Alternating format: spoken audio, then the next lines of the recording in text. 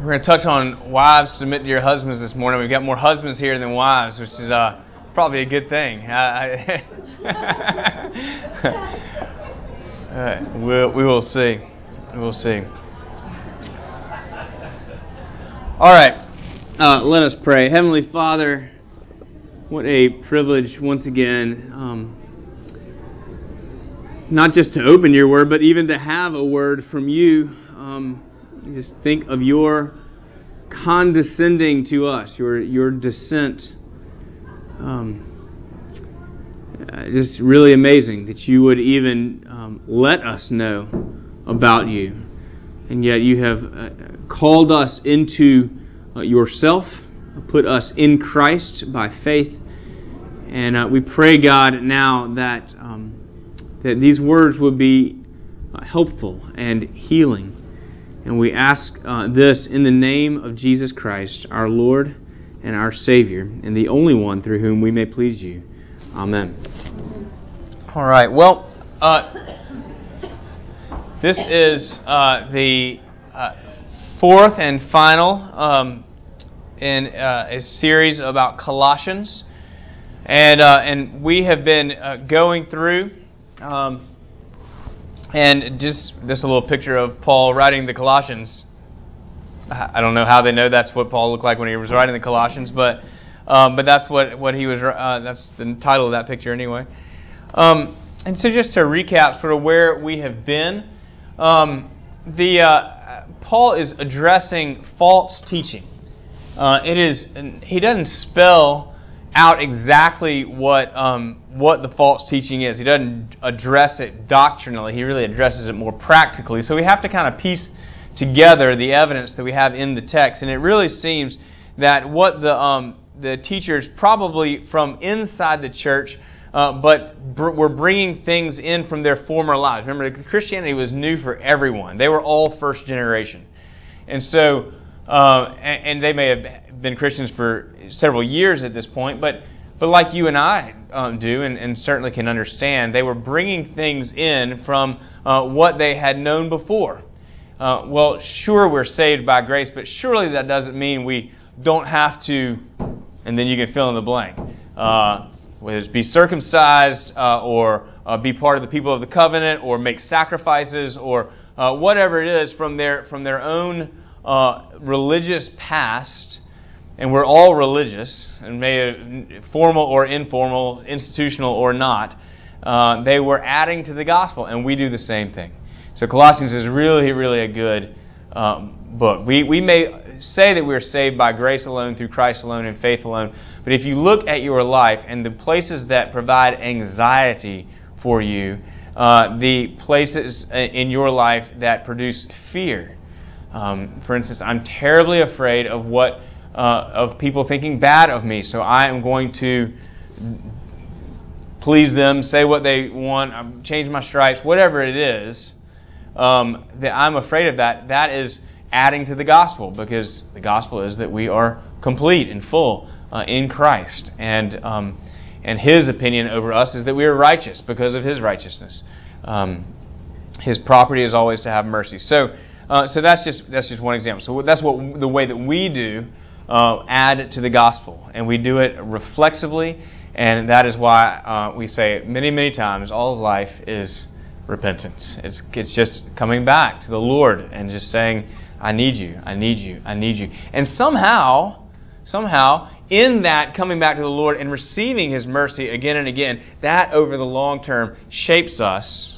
So you can look back maybe over the last 20 years and say, I really have, my life doesn't look the way it used to look. I have other things. It's that whack-a-mole, right? But I've got, but I can give thanks to God for what He has done in my life over the long haul. But it's only because I have continually received His mercy. So he's addressing false teaching, and it seems that people are adding to the gospel. And to do that, he's really talking about, he spends a lot of time at the beginning talking about the greatness or the preeminence of Jesus Christ. over and against those things that we might add to Him. If He is less significant, then we might think that we need to add to Him. But if He is preeminent above all things, the Alpha and the Omega, the one by whom all things were created and through whom and for whom all things were created, then there is nothing that needs to be added to Him. So He lifts up the preeminence of Christ, and for us as believers, the fullness of Christ.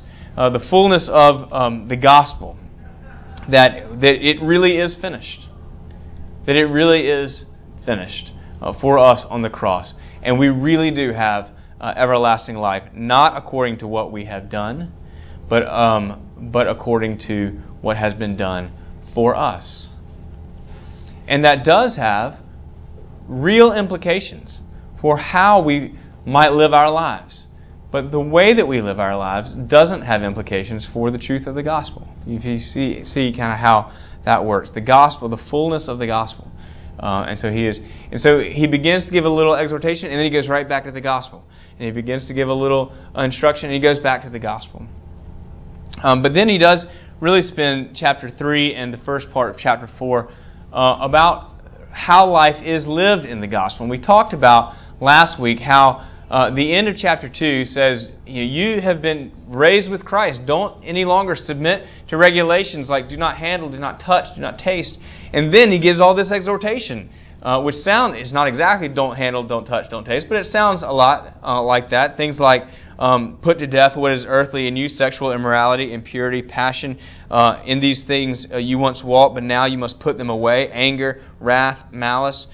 Put on then as God's chosen ones, holy and beloved, compassion, kindness, humility, meekness. So, exhortation. And we talked about how what is critically important is the order that we get those things in.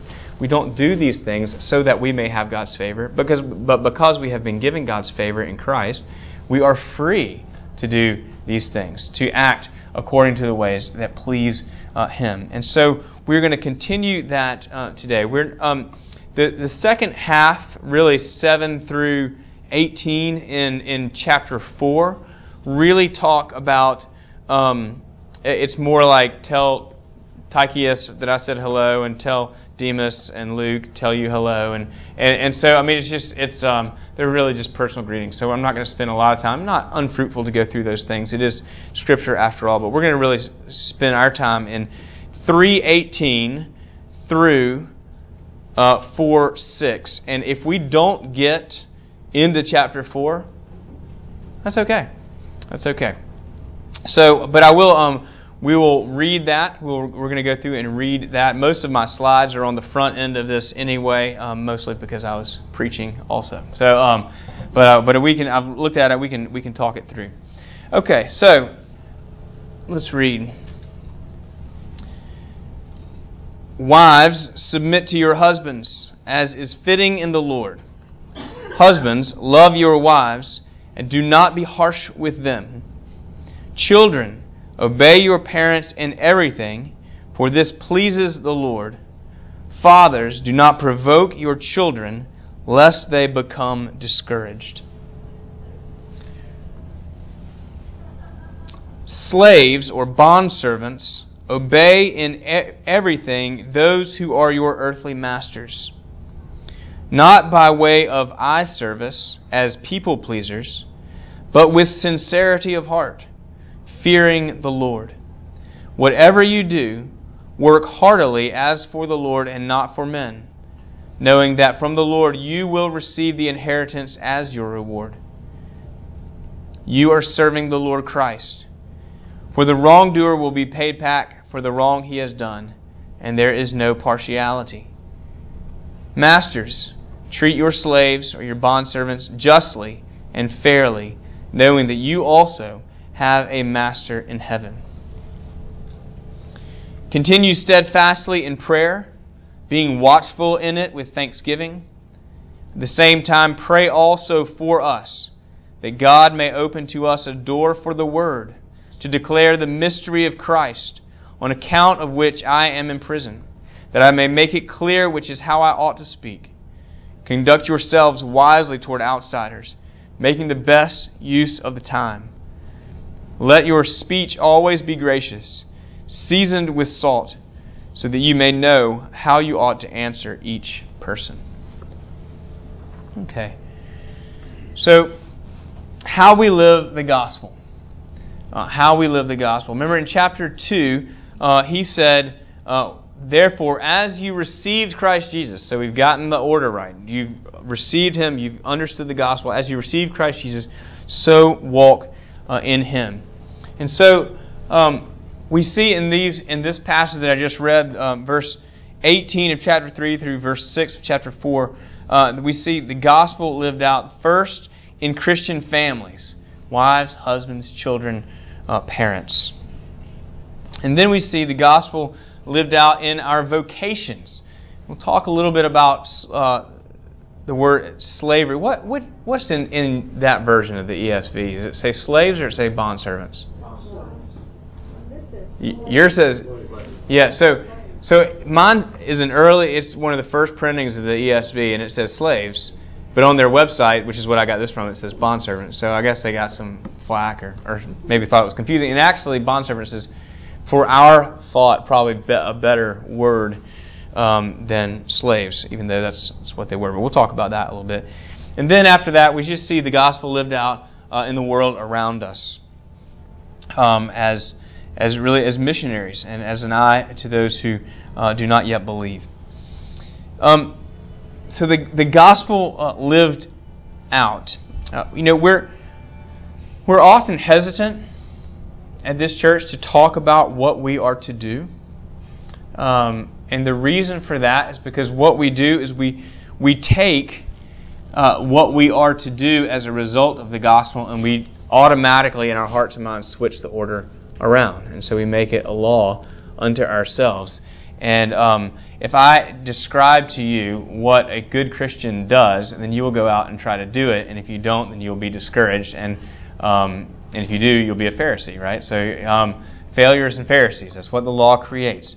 But it's and so actually honest failures and Pharisaical failures, perhaps, is a better way to say it. But Paul never gets the order wrong, so he doesn't shy away from describing the Christian life. And because he never gets the order wrong, we can take it as description rather than as prescription.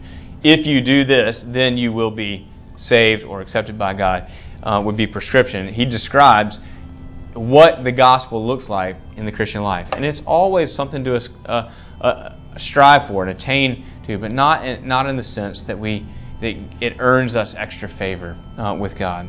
It's just, it is a discipline. We'll see that in the second section if we get there. It's a discipline to maintain that heart attitude because we start looking at ourselves.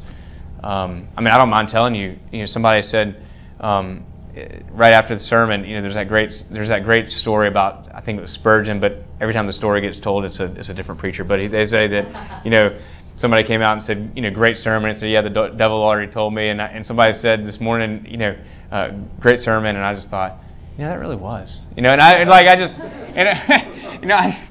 was just like, oh God, how can I? It is such a discipline to. If it was, all I can do is thank God. All I can do is thank God because I can promise you it is hot off the press. So it is just such a discipline in our hearts to remember that if we have any good thing coming out from us, is to give thanks and praise to the Lord. And then when we say that, to mean it, right? Praise God, awesome job. If the most important reality of our life is our salvation, that is the most important reality of our life, God's intervention and rescue, then it should impact the way that we live. What Paul said, remember, he says in Colossians 1, he says, "And you who are alienated and hostile in mind," so he pulls no punches about who they were in Christ, and of course, because he never pulls any punches about who he was before, as a persecutor of the church before Christ knocked him off the horse on the road to Damascus. He says, "You who were once alienated and hostile in mind, doing evil deeds, He has now reconciled in His body of flesh by His death, in order to present you holy and blameless and above reproach before Him. So you will be presented. If you are in Christ, if your faith is in Him, and you trust that His death on the cross atoned for your sin, and His rising to life has offered you everlasting life, and if you believe that, it's only by His grace and His mercy placed that in you. But if you believe that, then it should impact the way that we live. And in fact, the fruit of that in our lives is one of the ways we know we really believe it. For instance, the love that I receive from my wife impacts the way that I live. And it impacts it in several ways, right? Sometimes I really want to please her because of how she has loved me. I want to honor her. I want to help out with the kids or around the house, or free her up to go do work in her job, or whatever it is. I want to honor, I want to treat her in a very special way because I love her. And one of the reasons I love her is because she has loved me. And another way is that when I don't do those things, is that I apologize, right? And I go and I repent, which means I come to the end of myself and I recognize and I confess to her that I'm just really sorry for what I've done, and I can't promise I'll never do it again, but I'm going to try. The reason I care about that is because she has loved me. And so the same thing with our lives. There are times with God that we get it right. I don't want to say you always get it wrong. I do. I don't mind saying that even when you get it right, there's a part of you, like today. There's a part of you that wants to take credit for it. But we get it right sometimes. When we serve people, we say the right thing. We teach people about the Lord, and yet we love because He first loved us. 1 John 4:19. But when we get it wrong, or we get it right for the wrong reasons, and we recognize that, then we come before Him in repentance, in confession. Sometimes as a routine, as a discipline, like in the general confession. Sometimes in tears on our knees. And so it's just all of life is repentance. But there are ways that are proper for Christian living. And so we can approach these imperative statements. Paul says, do this. Wives, submit to your husbands. That's an imperative statement. Husbands, love your wives. And we approach them as two ways. First, we approach them as guides, right? As something that tells us, shows us what we are to do. And the second, we approach them as laws that we break, which show us and drive us to repentance. And in a sense, that's sort of the same thing, right? And it may be it's in a different order. They drive us to repentance. We receive mercy, and we want to do that. So we want to love our wives because we have received mercy from Christ and from her, hopefully, for not having loved our wives. So anyway, so we see the gospel lived out. I just wanted to talk about that sort of in this section in Christian families, vocations, and the world around us. Any questions about that before we get to wives submit to your husband? No. Any thoughts or clarification? Okay. No, jump in. Sink yourself. Okay. Wives, submit to your husbands. So we want to take this as a unit, these 4 verses. Wives, submit to your husbands as is fitting in the Lord. Husbands, love your wives and do not be harsh with them. Children, obey your parents in everything. I don't think Paul had children. For this pleases the Lord. Fathers, don't provoke your children lest they become discouraged. So, at least for me, I'm my own frame of reference. At least for me, what we normally think of when we hear the word submit, I can remember I had sort of read this in Scripture, and I told my mom and my dad, I said, Mom, you're really supposed to submit to Dad's leadership, and she literally laughed in my face, and then giggled the rest of the day as she walked around behind my dad, like this, and I was just like, that's not what it means, but can I have some money? But it was I feel, at least for me, that's what we think of is you should be the perfect housewife, or you should. I don't know what it means in your context, but this is kind of what I think of.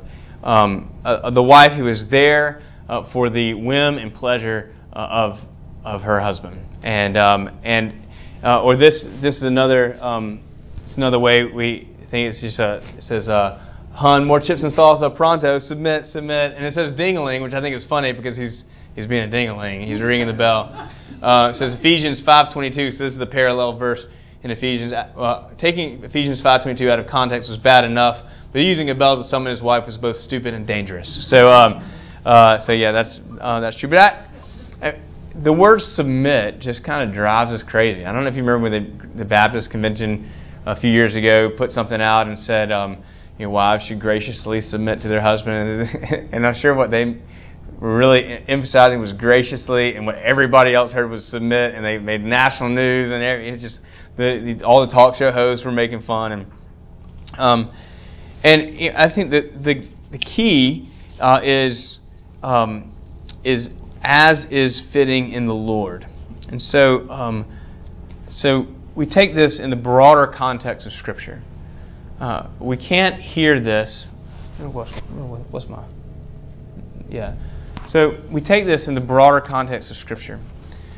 We hear in Genesis chapter 1 that male and female were both created in the image of God. They were created together in the image of God. And at least in some readings, and the one that I particularly ascribe to, is that men can't be fully in the image of God and women can't be fully in the image of God because God made them both, male and female. He created them in His image together. And which is not to say you can't be content as a single person, but that there is a complementarity which in marriage which reflects the Trinitarian diversity. And so God cannot be fully God without Father, Son, and Holy Spirit. And we are not created fully in His image without male and female. So there's an equality. There's a mutual dependence, a necessity there. Galatians 3:28. There's a parallel passage here, and we talked about it last week in Colossians. Here there is no Greek or Jew, circumcised and uncircumcised, barbarian, Scythian, slave, and free, because Christ is all and in all. But in Galatians, he actually adds male and female. There's neither Jew nor Greek, slave nor free, male or female, for all are one in Christ Jesus. And so there is, it was extraordinarily countercultural for Paul to say the things that he said about women. He had the highest view of women, but he had to speak in the language of his culture. And so, what we also see, if we are also taking this in the broader context of Scripture, not just looking at the teaching on women, but looking at the teaching and the life and ministry of Jesus Christ. And here I just got a few pictures. There's Christ washing the disciples' feet.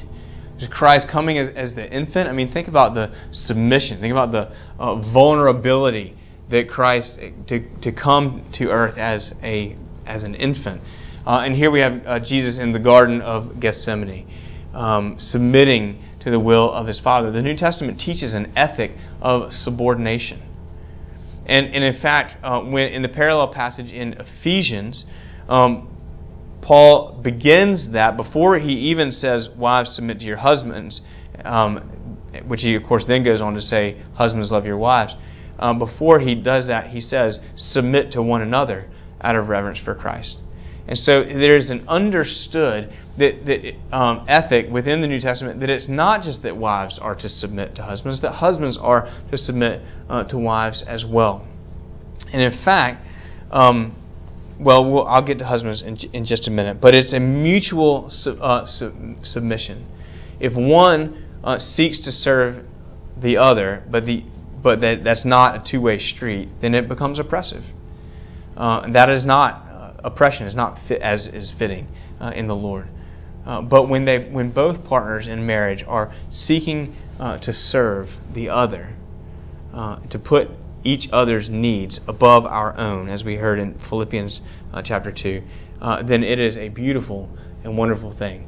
I can remember my parents, and this is before Christ really made an impact in our family, but my parents have always had a great marriage, and I can remember, or actually I really don't remember. The story is often told, where my parents were having this discussion, and they said, Dad said, "Honey, you've had a long day. You go put your feet up. I'll do the dishes." No.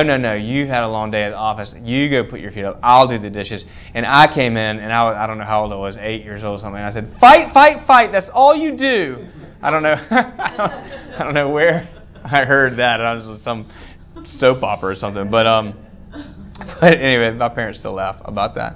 But that's the fight, right? Like, let me serve you, and let me. Good gosh, like, if I don't want to give the impression that that's how it always is in our household, and some of you know more than I wish you did. But I just this drives me to repentance. You know, it drives me to repentance. But it is a mutual submission, and so it's. We love because He first loved us, and so what we are committing to in marriage is that we love our spouse and we want what is best for them. So Paul uses the word submit, but he uses it in the context. He's already told the gospel where God Almighty submitted to us by giving Himself up, and so he says this in the context of Christian discipleship.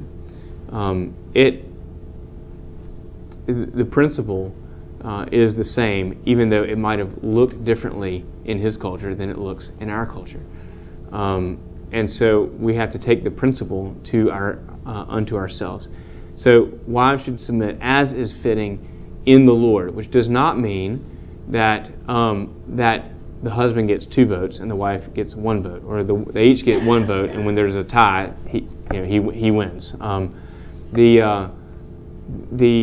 What this means is that there is a desire to lift the husband up before Christ and to support him as he fills his godly role of leading the family.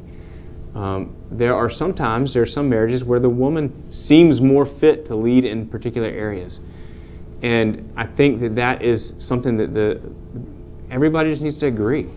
It needs to agree. It doesn't need to be. It needs to not be one of power or oppression or resentment, but where everyone just agrees. If you want to balance a checkbook, that's fine.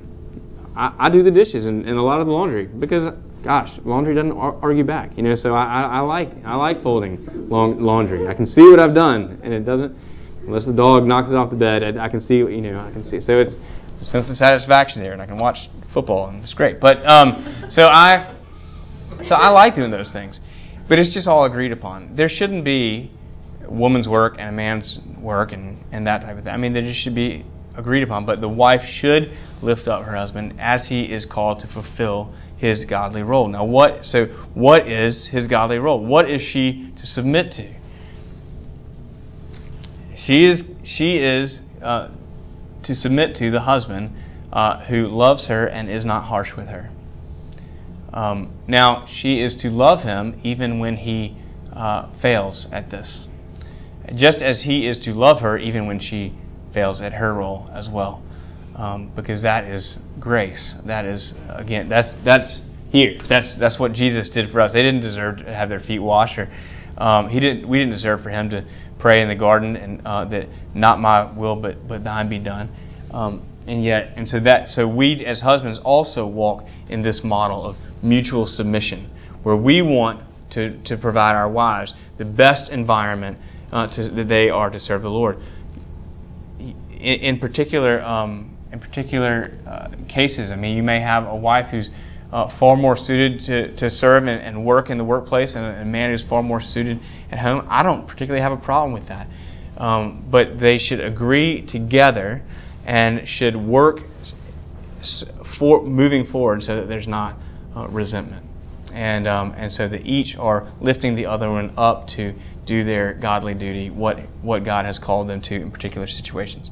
Now, how am I doing? How are we doing? Tell me, push back.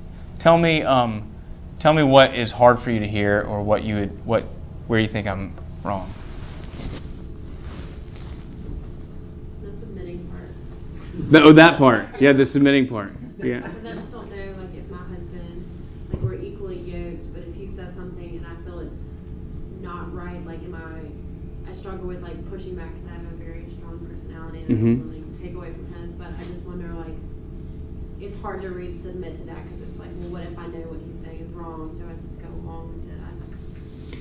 Well, I think, that requires a lot of patience on your part and his. And it equally is moving forward. First of all, thank you for sharing, because I think we all go through that in one direction or the other. And I number one, as you go through it, you're saying your prayers and praying for him and praying that God would resolve whatever this is. And he has to grow in his, and I don't mean he, your husband specifically, but we as husbands have to grow in our ability to love our wives as Christ loved the church. In my mind, the husband has the harder job. The way he fills it out in Ephesians is he says, wives, submit to your husbands. But then he talks about husbands, love your wives as Christ loved the church and gave himself up for her. So the husband's role is to die for his wife. And I've never met a woman who wouldn't submit to love like that. But when there's just brass tacks things that around, for your household, and he thinks one thing and you think another, then you have to bear with one another in love until you can come to an agreement. So it is. I guess I'm happy to talk more about that afterwards or in another context. But I think that it shouldn't ever be.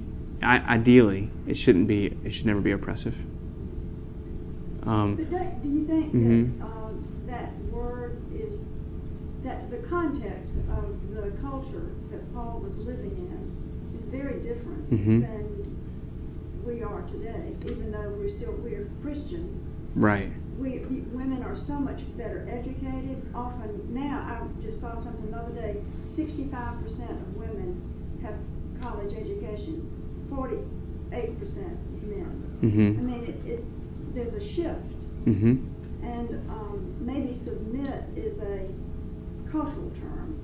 Well, I think you're right. I think you're absolutely right. But I also think that that a high view of Scripture wouldn't say that he is wrong now. Like, it doesn't make it wrong now. As if it would, but perhaps, that's the word, that's the correct translation. Perhaps we can find a different way of thinking. But it is an act of Christian service, not moral obligation. Like, if we're saved by grace, the reason you should serve Christ, but you don't. But the reason you do serve Christ is because you love Him. And you love Him because He's first loved you. So the way we look at it in our marriages is I don't want to put a moral obligation on a wife to submit. I want her to submit because she loves her husband. It's hard. I recognize that even that sounds oppressive because the word submit is so difficult for us to hear. But I guess I want to put that in the context of what Jesus did for us, and it's a high and godly calling, and not an easy one. I don't want to for a minute say that it's an easy one, but a husband has to be, must be, a good steward of his wife's ministry. Yeah. When we were, this is years ago, but we were doing the Susan Yates book, and I don't remember if it was in the book or when it was being led to us, but I love this explanation, talking about because women are so more educated now, and a woman could even go have a baby by herself if she wanted to, by going to a bank, and it preserves the role for the man because women are so independent now, and this guideline helps preserve the family. And so to me, I thought that was a cool way to look at it. I think absolutely, and I think for some people that's quite satisfying, and I think for other people it probably it's not. The man is probably feel that the woman is part of that is to respect her opinion, correct? Absolutely. Which is what you're saying too. Yeah, absolutely. I personally don't have a problem, but I know it's semantics. I know everybody's different. Yeah. I would say that there are times, like just my own marriage, I mean, there are times where we have differences of opinion, and sometimes we handle those really well, and sometimes we don't. But the times where we handle them best is where we each hear each other out and make a decision together based on those things. Not because I said so. Exactly. Which doesn't work for your kids either. Right. So thank you. That takes us to the next one. Yeah, Joe. Speaking of satisfying, you can take out all kind of frustrations on a vacuum cleaner. Yeah, well, that's a great. Thank you. Yeah. And I hope you will. Yeah. All right. So, children, obey your parents in everything, for this pleases the Lord. Fathers, do not provoke your children, lest they become discouraged. Again, I don't remember what my... Oh, yeah. So this is Calvin and Hobbes. I think this is my last one. Calvin says, I'm having a lot of holiday stress. Hobbes says, why? You don't shop for anyone. You got 2 weeks off from school. Your parents do all the cooking, cleaning, and decorating. How could you have the holiday stress? And he says, deep down, I doubt my greed for presents can overcome my desire to misbehave. And